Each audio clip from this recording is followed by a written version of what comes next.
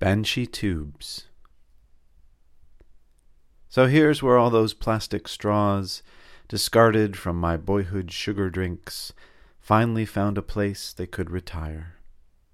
Bent and pinched, looped and bundled up, they decorate the honeycomb cave with crowdsourced, multicolored porcupinery.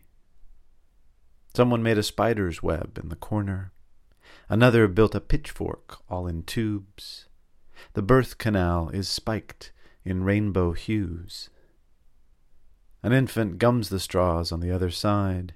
Her green eyes signal go to new experience, while tweenies wrap wrists in pink and blue.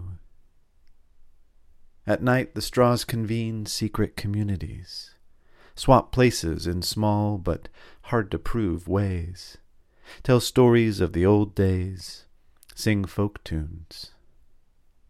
Sometimes they catch the breeze of an open vent and whistle like reed beds, these lithe, discarded choristers, bright, wailing rubbish, Banshee Tubes.